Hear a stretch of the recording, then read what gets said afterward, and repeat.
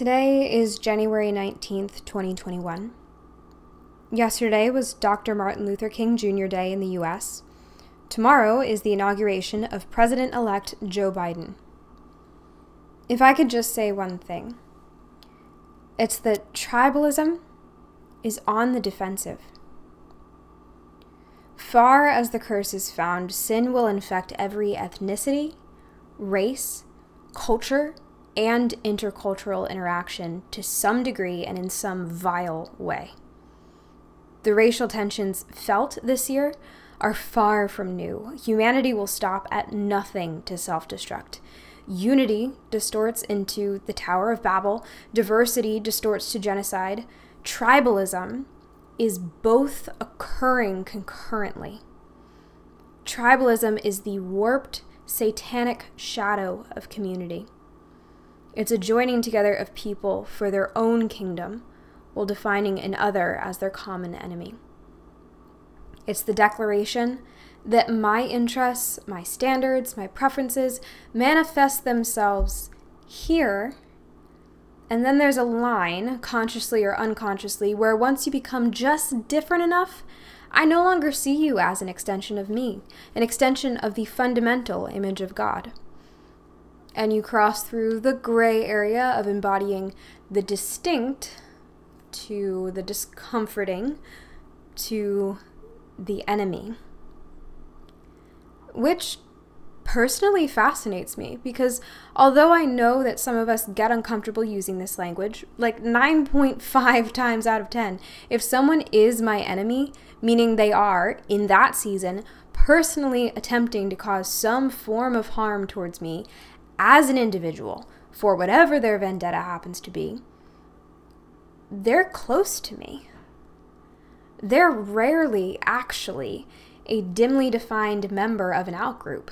Usually they, or I, as the opposite is certainly true, have grown so accustomed to me acting as an apparent extension of them and their preferences that when I act outside of that pattern, their dominion is threatened, and they experience hurt, and, naturally, begin to treat me as a very human enemy, enacting justice in whatever form is self-justifiable. So that leaves me wondering, what kind of ancient Near Eastern war king deity decides to attach his name to a nation of slaves whom he then promises will continuously defeat progressively powerful peoples to inherit a land for themselves? Not to mention promises to repeatedly give it back despite the consequences of their rebellious actions, which cause them to lose it time and time again, regardless of severe warnings. What kind of God promises salvation in the midst of a Roman pluralistic power struggle by nailing an apparently blasphemous, homeless, working-class, self-proclaimed rabbi to a cross who declared he was the one way? Not to mention, then calling out this awful ragtag group of criminals, traitors, impoverished, leprous, prostitutes, sinners, and hypocrites to bear his name, despite their initial abandonment of him and continuous, drastic interpersonal strife. The God of Deuteronomy 7 and 1 Corinthians 1. If my tribalist tendencies keep me from welcoming the sheltered and the shallow, the toxically positive, the bullies, the middle-aged white man, and the entitled mother, how will we welcome the porn addict? What about the adulterer? How are we going to welcome the homosexual, the transgender? What about the polygamous? What about the rapist and the sex offender? What about the pedophile? Don't hear what I'm not saying. I'm not talking about justice, nor am I speaking to the detriment of wisdom. I'm saying, are we really ready to welcome the man who called for and actively pursued the brutal murder and imprisonment of our families so that he could write most of the New Testament?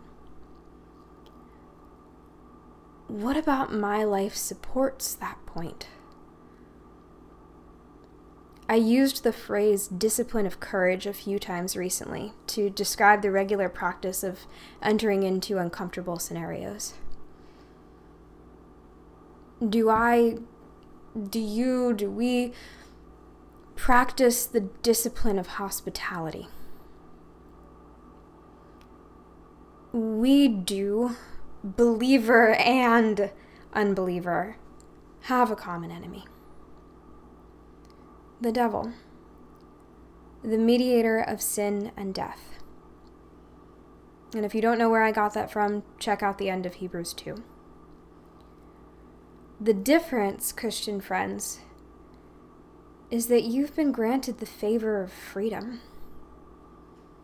You can see that blood has already been spilled. Following after the devil's counsel, Adam produced an offspring who crushed not the head of the serpent, but his own righteous brother, thus becoming the first murderer. Let's not do the same.